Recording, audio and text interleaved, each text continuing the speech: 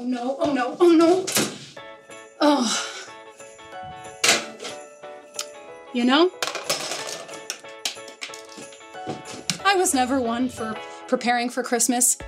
Putting up lights, decorating a tree, baking cookies, it was never really my thing. But after the Corona coaster that we have been on all year long, plus everything else that 2020 threw our way, I was just looking for a little good old-fashioned holiday cheer. And fast. You know, it's strange. For all this talk of cheer and 'tis the season to be jolly, it's like the holidays are the time that bring out the ugliness in all of us. And I'm not just talking about Uncle Marvin's sweater. I mean, that thing is nasty, but no, I'm talking about the way we speak and the way we talk and the way we treat one another. That's ugly. I mean, it is pretty ridiculous the amount of time that I spend adjusting my camera to feel 5% more confident on Zoom? Or throwing up a virtual background so that nobody can see the disaster area that is my living room behind me. But still, the way that I think about myself and my home and my family are not spreading any joy to the world. And my words, wow. I mean, if someone found a way to track everything that I have said while I was on mute, or log all of the comments that I have made about every sanitizer stockpiling, toilet paper hoarding, mask below your nose, snorkeling person I come in contact with. Sorry. See? We have an ugliness problem on our hands.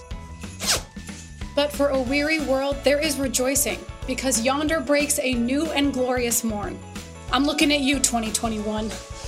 But seriously, for all the messiness that is our motives and the ugliness that is our words and actions, the good news that Jesus entered into all of that muck and made it beautiful is pretty amazing. So, friend, you are in good company. Put your boots on, bundle up, and let's go get into our ugly.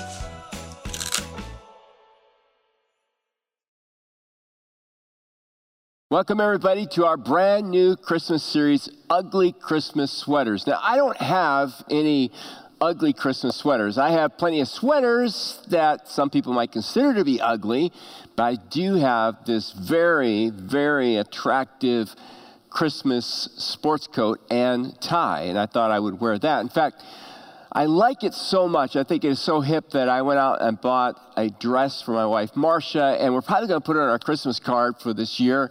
And, don't we look like the most fashionable couples? I can imagine what some of you are thinking right now, thoughts like, wow, I wish I had that outfit. Or maybe you're thinking to yourself, that makes them look so fit and slim. I can imagine somebody thinking, hashtag, where can I find one? I don't think any of you are having any bad thoughts about our outfit, are you? I mean, is it possible there are some bad thoughts that maybe sound like this out there? How embarrassing. Ugh, that sure makes them look fat. Talk about drawing attention to yourself. That will sure put our church on the map. I wonder whose awful idea this was. Hashtag, what were they thinking? I just can't believe that some of you would have such bad thoughts about my pick and my beautiful, sports coat, my wife's dress. But seriously, I mean, aren't you glad that people cannot read your thoughts? I mean, can you imagine what it would be like if people could see that little cloud above our head and see everything that we are thinking? We would all be in very, very deep weeds, wouldn't we? But you know something? While people may not be able to exactly read our thoughts, I think they can tell what we're thinking by the way that we look. In fact, there is a little book called The Twits, and the book is by Roald Dahl, who wrote Charlie and the Chocolate Factory. And in it, he talks about the effect of ugly thoughts on our very appearance and good thoughts on our appearance. So here's what he says. He says, if a person has ugly thoughts, it begins to show on the face. And when that person has ugly thoughts every day, every week, every year, well, the face gets uglier, and you can hardly bear to look at it.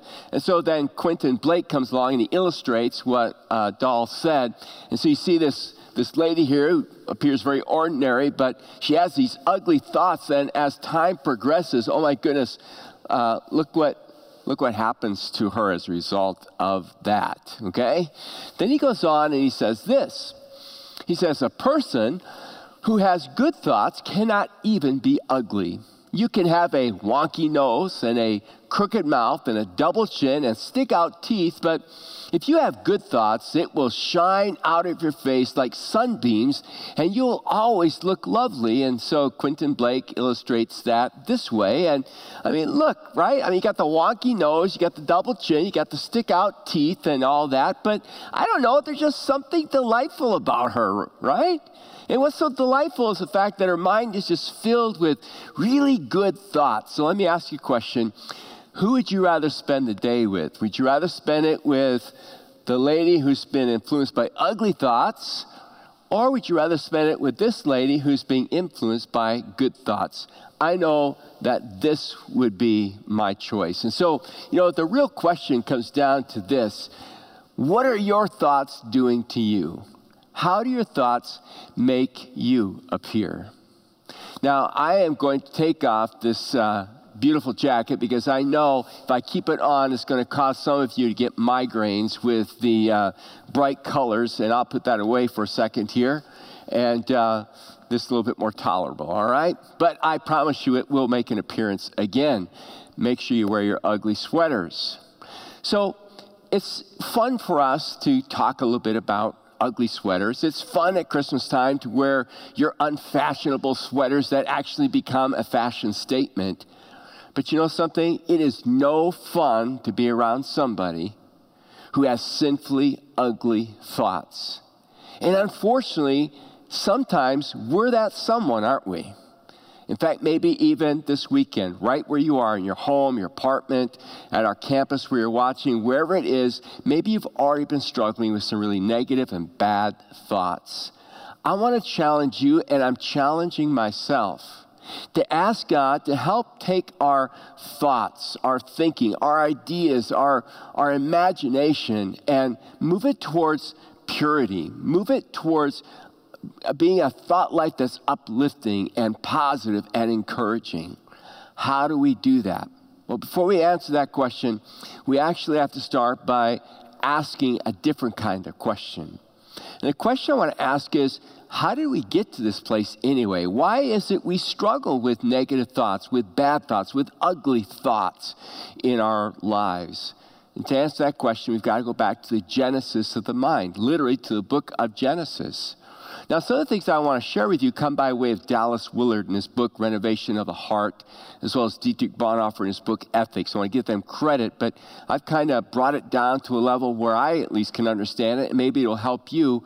And there's something about drawing out the things you're trying to understand. So here's an opportunity for you to draw with Dale, if you'd like. And I encourage you to do that because you're going to improve it, and it's going to help you retain some of the very important things that I want to share with you, okay? So here's how we're going to start. I want you to start by simply just writing down the name of God. So all you got to do is just write God down here. And then what I want you to do is I want you to draw an arrow this direction, okay? Because God is a creator. He's always been. We're going to start with this creation of the first human being. That is Adam, okay? So what I want you to do is draw kind of a face for Adam. And then I want you to draw a line across because this is going to represent his mind. Now I have room to write the words, so I'll write the initials here. In his mind, we're going to put a T for thoughts. We're going to put an I for ideas. And we're going to put another I for the imagination. And then because it was the very beginning and everything was good, you can give him a smiley face, okay? Now, I've talked to you about this before. It's been a while, all right? So you may remember this, but we're going to go just kind of take it a little bit deeper than the last time we talked about it a few years ago. Now, let's define thoughts, ideas, imagination. Thoughts are all the ways that we're aware of things. Ideas are the assumptions that we form by putting our thoughts together about certain things. And our imagination describes when we take things and we put them in kind of an image or a picture, either literally or in our imagination, and it moves our feelings. So what you might want to do is just for the body, just write the word feelings underneath, okay? Because our feelings and our thoughts are very connected to each other. Get some feet there, all right? And in the very beginning, okay, the way that Adam and then Eve perceived God, perceived themselves, perceived each other, and the entire environment that God had put them in was only good. That means they had only good thoughts, good ideas, and a good imagination. And that's because God was the source for all that. And God wanted to protect them, so God put a fence in the garden. I call it a fence. And the fence I'm talking about is that tree in the garden that we think of as the tree of the knowledge of good and evil. And God said to his creation, Adam and Eve, I want you to live in this garden. I want you to enjoy it. But that tree, the tree of what is good and evil, belongs to me. I'll manage and control that. You guys can't. And all you have to do is leave it alone. And what he was doing was giving them an opportunity to choose to obey him. And God said they would be blessed. But he said, if you take that fruit and eat it, if you steal from me, if you take what belongs to me, you're going to suffer dire consequences. You will die. And everything went well as long as they lived in the fence and obeyed and trusted God. Everything was good. Their minds were good. All was good. Now, write this down. In comes Satan, right? And Satan speaks to their mind. And Satan says, why don't you jump the fence? In other words, why don't you take what God says you cannot have? Instead of God being the source of your thoughts, ideas, and imagination, you will be the source of your own thoughts, ideas, and imagination. And he was lying. He was lying so much. Because what he wants to do is he wants to take over their thoughts, their ideas, and their imagination. He realizes they're going to become enslaved to him. Well, Adam and Eve disobey God. They take what doesn't belong to them. They jump the fence, so to speak.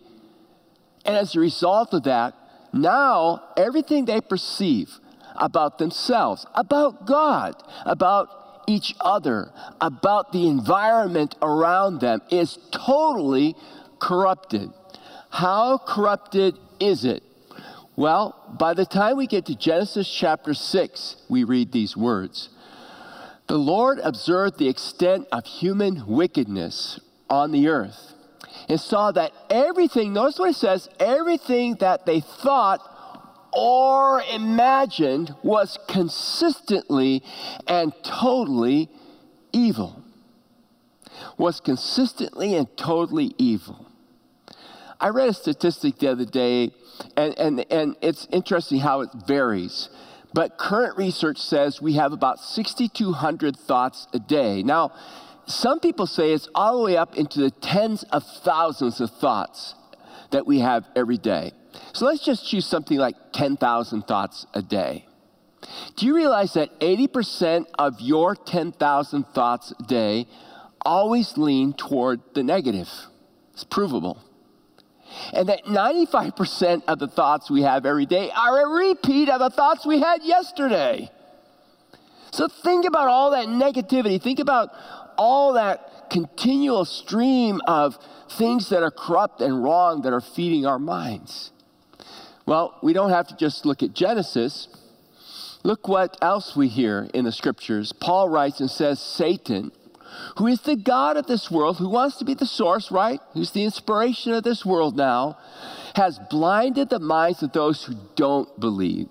And he would love to blind the minds of those who believe with deceit and with lies. That's why we talked about having our spiritual armor, tucking our lives into the truth from our last series. They are unable, the unbelievers, to see the glorious light of the good news. They don't understand this message about the glory of Christ, who is the exact likeness of God. And then Paul wrote the words that we've already talked about in our last series, Ephesians 6. He says, look, for we are not fighting against flesh and blood enemies, but against evil rulers and authorities of the unseen world, against mighty powers in this dark world, and against evil spirits in the heavenly places. So there's this barrage of evil thoughts and evil ways coming at us. And so the question is, how do I protect my mind? How do I protect the mind of my family, my kids? How do we protect each other's minds? How do we have the right kind of mind? And to answer that question, I want to share 3 thoughts with you. Begins this way. We need a change of mind, a total shift in our thinking. Now, listen carefully. I'm talking about the fact that we need another mind to come into our lives and influence and take over our minds. I'm not saying that what we need to do is go out and become moralists, that somehow I, in my own strength and effort, must change my thinking. Because if I try to do it all on my own, I'm fighting a losing battle, and you'll find out why pretty soon. I need a power greater than myself to change and to influence my mind. And that's only going to come in a relationship with Jesus Christ. So if you want to have the right kind of mind, you have to have a relationship with Christ. And you have to understand that the potential for right thinking is in you because of Christ. Let's kind of review what that means for a moment. Look what it says in John chapter 1, verse 12. It says, but to all who believe, so there's the key, to all those who believed him and accepted him, he gave the right to become children of God. It's like Jesus makes it possible for me to go back to the Garden of Eden and be in relationship with God again. 1 John 5:12 puts it this way, whoever has the Son has life. If you have Jesus in your life, you really have life. You have eternal life. You have a powerful life. Whoever does not have God's Son does not have life. You may have biological life, all right? You still have your soul, but you don't have real living. You don't have the life of God in you, the breath of God, so to speak, breathing in you. So we move on into our next passage of Scripture. Paul writes and he says, look, those who are spiritual can evaluate all things. Now here's the key. For why? Because of all the other passages we have read, because we have the mind of Christ. Isn't that awesome? Just stop for a moment. Let me just kind of slow down for a moment as you're listening to me there in your living room or you're at your desk, in your apartment, or wherever it is at one of our campuses right now. And just think about that for a minute. If you're a follower of Christ, you have the mind of Christ.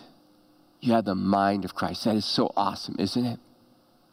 You know, a lot of times we talk about benefits and privileges, right?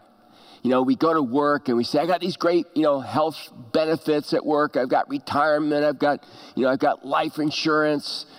Or, I belong to such and such a gym and the benefits are I get to work out here and I get to swim and I get to do all these things. Or I belong to a certain club and the benefits of that is A, B, C. We're all looking for benefits. And I think what we forget is that the greatest benefits that we have are from God. Do you realize that God has invited us to partake of his divine life? Can you imagine a benefit greater than that? Let me explain that to you. Let's go to some words from the Apostle Peter. He said, his divine power, God's divine power, has granted to us all things that pertain to life and godliness. The benefits and blessings through the knowledge of him who called us to his own glory and excellence, by which he has granted to us his precious and very great promises. Do you see some of the benefits here? The promises, the new life, so that through them you may become partakers of the divine nature, having escaped from the corruption that is in the world because of sinful desire. So God takes us out of our sinful state. He invites us into relationship with himself. He infuses us with the presence of his Holy Spirit. And we now are one with the Father and one with the Son and one with the Spirit. Now let me share with you kind of an illustration that may help us understand what it means then to have the mind of Christ. Imagine your mind is like a computer, okay? And it's got a virus in it. And the virus has corrupted the hard drive. There's all kinds of problems. All the applications are messed up. So what we do is we upload into us the antivirus. We upload into us the Spirit of God, the truth of God. And the Spirit literally rewrites our hard drive. It writes out the bad application, and it begins to write in the new applications. It begins to write in the truth into our lives. It begins to write in the mind of Christ. And so I have to make a decision in my life. Am I going to operate by the new mind that Christ has given me, or am I going to operate by my old mind, my old nature? One leads to life, and the other leads to death, Paul says in Romans chapter 8. So let me ask you the question, and the question is very simple. Which mind are you living by? Which mind are you operating by? Which leads us to a second thought, and that is this: we must become single-minded. We must become single-minded, focused on operating by the mind of Christ. I was reading an article this week about a woman in Woodbridge, Virginia, who went out and found on her front lawn a double-headed copperhead snake, which is a venomous snake. And so she called, the Division of Natural Resources, and they came out and they captured the snake and examined it and found out that it had one pair of lungs, it had one heart, but it had two brains because it had two heads. And the wildlife expert said, this is a real problem for this snake. For instance, it's a problem because when it goes to eat, it takes it twice as long to eat and makes it more vulnerable to its predators. Not only that, but when one head decides it wants to take a drink and the other head kind of doesn't care about having a drink, and it goes under the water or whatever to get its drink, it forces that other head down as well. And when it's trying to escape and move quickly, well, which direction do you go? Because one head wants to go this way and one head wants to go that way. And he said these rare cephalic snakes don't last very long. They actually die pretty early on because of the fact that they've got these two brains, so to speak, these two minds. They're operating at times at odds with each other. Jesus said, you cannot serve two masters, for you'll love one and hate the other. You'll be devoted to one and you'll despise the other. Go on in the scriptures, and Paul puts it this way. He says, those who are dominated by the sinful nature think about sinful things. But those who are controlled by the Holy Spirit, and there's the key, all right? Controlled by the Holy Spirit. As a believer, you have the Spirit of God in you, but the question is, how much of you does the Holy Spirit have? You have the Spirit of God in you, but are you defaulting to your old mindset, or are you letting the Spirit of God control how you think? He says, but those who are controlled by the Holy Spirit think about things that please the Spirit, because they're looking to the Spirit as the source of their thinking, their thoughts, their ideas, their imaginations. So letting your sinful nature control your mind, that leads to death. But letting the Spirit control your mind, that leads to life and peace. For the sinful nature is always hostile to God. And Paul talks about that in Galatians 5, how there's this battle going on in us between our fleshly mind and the Holy Spirit who wants to take control of our mind. Who am I going to yield to? Who am I going to surrender to? He says it never did obey God's law, and it never will. That's why those who are still under the control of their sinful nature can never please God. It just can't happen. It won't happen. James says, those who are double-minded, right, that they are unstable in their lives, in their journey. So let me ask you a question. Are you single-minded, focused on the mind of Christ in you, or do you find yourself double-minded? It's easy to be single-minded when everything's working out, isn't it? I mean, when everything's going along and you're being blessed, it's easy to kind of be focused and single-minded. But when stuff starts to happen, when you don't get the promotion, or you start encountering some form of suffering, whether it's physical or emotional, whatever it is, or when there's temptation coming your way and you really want what you're being tempted by, man, that's when that other head, right, like that snake, that other head appears. And it's so tempting in those moments to give in to the old way. Because sometimes being single-minded and following God's way, that's not easy to do. Because God's way is so opposite of the world's way. And God says to us, come. He bids us come and die to self and surrender to him. We need to be single-minded.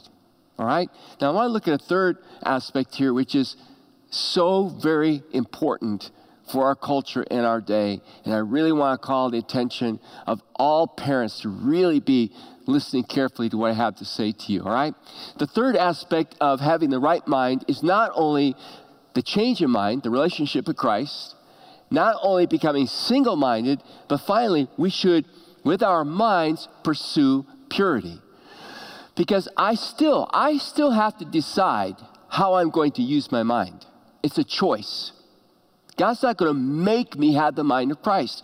I have to choose to access and let the mind of Christ have control of me and to be obedient to the mind of Christ. Paul wrote these words to Philippians in chapter 4. He said, and now, dear brothers and sisters, one final thing. Look what he says. Fix, so that's that single-mindedness, that's that focus, right? Fix your thoughts, we could say your ideas, your imagination on what is true, honorable, right, pure, lovely, and admirable. Everything that is good, in other words. Good by God's definition of good. That's what we need to be focusing our minds on. That's what we need to be feeding our minds with. He says, think about these things that are excellent and worthy of praise. Keep putting into practice. So it's something I have to practice. It doesn't come natural. I've got to yield to the Spirit. I've got to discipline myself to focus on things that are good and right and pure and uplifting and praiseworthy. He says, putting into practice all you learned and received from me, everything you heard from me and saw me doing, then the God of peace will be with you. Will be with you. Paul's saying, look, I was an example for you. Follow my example. And so parents, grandparents, let me say to you, you're an example.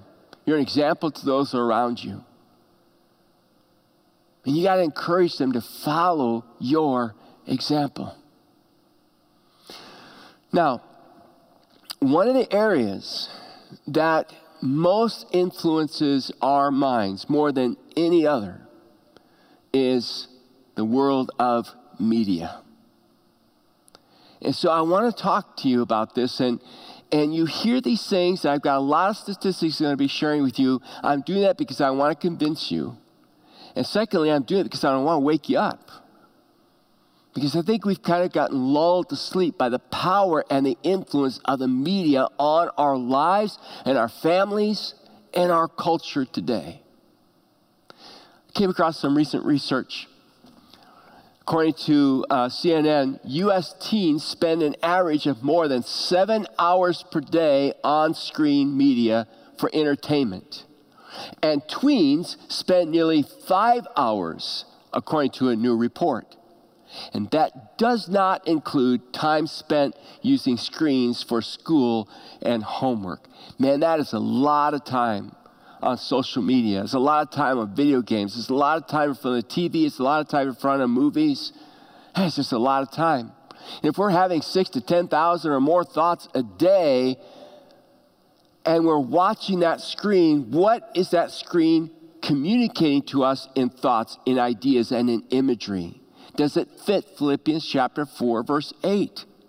Does it help us? Is it help us grow in understanding and having the mind of Christ? How about adults? Research tells us that adults spend about 12 hours and 9 minutes a day watching these kinds of things, all right? Now, having said that, I want to talk about an area that has become very problematic in our culture. And it's a dirty little secret that the church doesn't want to talk about. And it affects so many people in the church. And I want to talk to you about pornography for just a moment. Now, I don't want you to freak out. No imagery. I'm not going to get graphic or anything like that. But I want you to understand how profound an effect, how deadly an effect pornography is having on the minds of children as young as elementary age all the way up to adults in our country. So here's some stats for you, all right? Every second, 28,000 users are watching pornography on the internet. Every second, $3,000 is being spent on pornography on the internet.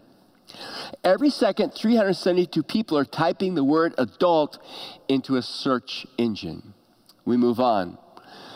Every day, 37 pornographic videos are created in the U.S. 2.5 billion emails containing porn are sent or received. 68 million search queries related to pornography, 25% of total searches generated. 116,000 queries related to child pornography are received. It's staggering when you think about it.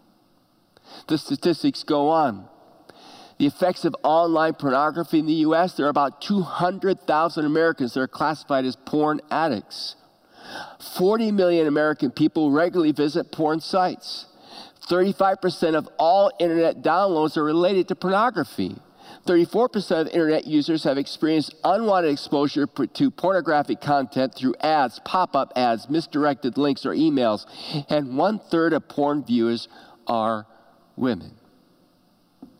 Now, if those statistics aren't bad enough, what we're coming to discover is that within the church itself, it's estimated that somewhere around 62% of folks who attend church, men in particular, will visit a pornographic site at least once a month. Now listen carefully. When I say people in church who call themselves Christians are going to porn sites at least once a month, 62% of them, you have to understand we're defining Christianity in a very broad way. It may be somebody who calls himself a Christian but doesn't have a relationship with Christ. Or it may be somebody who's a Christian but they're very nominal in their faith journey and their walk with God. So you got to keep that in mind because that's a whopping statistic, 62%, more than half. You got to keep that in mind. The point is, it's a problem. And it's not just a problem for men, it's also a problem for women. There's a growing industry for pornography for women and young women who are getting addicted to it. Now, most women will go to a pornographic site because they're trying to figure out what they need to be like in order to find a man, in order to please a man. Do you see how evil this is? Do you see how detrimental and destructive it is? It ruins one's identity. It ruins one's sexuality. It ruins the lives of boys and girls who are getting hooked on this stuff at such an early age. It ruins and degrades women. It's abominable, really. It truly is. And yet, so oftentimes we don't want to talk about it. And it's a real sin. It's a real issue that people struggle with. And it's detrimental, and it's dangerous, and it's all around us. And you don't have to go looking for it. It comes looking for you.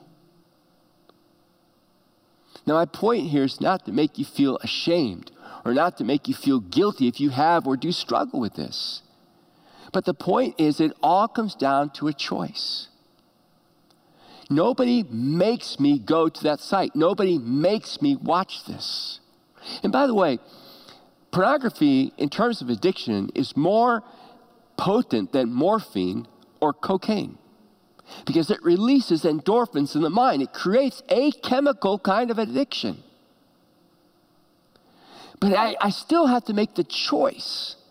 And what I'm asking us all to do is to begin making right choices, good choices, to only feed on sources that are going to help develop our Christ-mindedness, not be in conflict with it or distort it. Look what Paul said. Paul said, "And so, dear brothers and sisters, I plead with you to give your bodies to God because of all he has done for you. Let them be a living, holy sacrifice, the kind you will find acceptable. This is truly the way to worship him." Paul goes on and says, don't copy the behaviors and customs of this world. Man, we're struggling with that so much in our culture as Christians today. Don't Paul says, don't copy the culture. Don't copy what everybody else is saying and everybody else is doing. But let God, look what he says, let God transform you into a new person by how? By changing the way that you think. Let God control your thinking. Then you will learn to know God's will for you, which is good and pleasing and perfect. So my challenge to you as we start this series is to overcome ugly thoughts by surrendering your mind and feeding your mind on the Lord and giving the Spirit control of your thoughts, your ideas, your imagination. And perhaps making changes in your viewing habits and the viewing habits of your children. Do you know what your kids are watching? Do you know what games they're playing on the video? Do you know what images are being put into the minds of your sons and your daughters? You have to take aggressive steps. You've got to get serious about this. It's worse than COVID-19. It's worse than any other pandemic. It's something that needs to be addressed. And perhaps you're thinking to yourself, well, how do I help somebody who's struggling with this? Maybe you know somebody who's struggling with this area in their life, particularly area of pornography. I've got a couple of websites I want to draw your attention to. One is for women in particular, and it is called beggarsdaughter.com, beggarsdaughter.com. There's tremendous resources there for women and for teenage women, for girls like 13 on up. And it's inspired by a gal who was addicted to porn and has found deliverance and wants to share that. So great resources there for women, all right? And then for guys and gals, setfreesummit.org. Many great resources there to help you out. And then finally, if we can help you out confidentially, then if you'll email us at pastoral.care@wooddale.org, we promise to be very confidential with you. A pastor will be in contact with you. We have ministries through our Celebrate Recovery. We have one-on-one ministries to help you break free, or help that person you know of if they're willing to break free from the addiction and the sin of pornography that is all around us and is infecting the hearts and lives of so many believers. God wants you to be free. I want you to be free, and I invite you to take that step. Let's pray. Father in heaven, we've talked about a pretty heavy subject here. But God, we know that our minds are under a constant barrage by the evil one. We know, Lord, that we are subject to all kinds of images and ideas and information that just don't jive with the Word of God. They don't fit in with the truth of God. And Lord, they create a battle in us, and they rob us of joy, and they rob us of spiritual insight and growth and a walk and relationship with you. Lord, I pray that this weekend, right where we are, we do a serious inventory of our lives, the sources from which we're drawing our thoughts and our ideas and our images. And God, if we need to repent of drawing from the wrong resources, then we'll repent. If it means, God, that we're going to be unpopular with our kids, then we'll be unpopular. If it means we got to step back from some things, Lord, we'll step back from them. But God, we want our minds to be right with you. We want you to use our minds. We want you to control our minds. And so in a fresh way, Lord, we want to surrender to you and start making those good choices. Hard choices, but good choices. And glorify you. In Jesus' name, amen. Amen. Listen, if we can help you, encourage you in any way, please let us know. And one of those ways during this Christmas season is what we call our 12 days of prayer. And I would love for you to sign up. It's during the noon hour. All right, it's going to be from December 12th to 23rd. We just want to pray with you. And we've got trained partners that are ready to pray with you. So between now and December 9th, go on the website and sign up for a 15-minute slot. And whatever the need is in your life, Whatever it is, maybe you're just discouraged. Maybe it's the COVID thing. Maybe it's for healing. Maybe it's for someone you love and care about. Let some people pray for you. There's power in prayer. We'll hope you take advantage of it. God bless you guys. Next weekend, we're going to talk about ugly words. So wear your ugly sweater, all right? We'll see you then. God bless.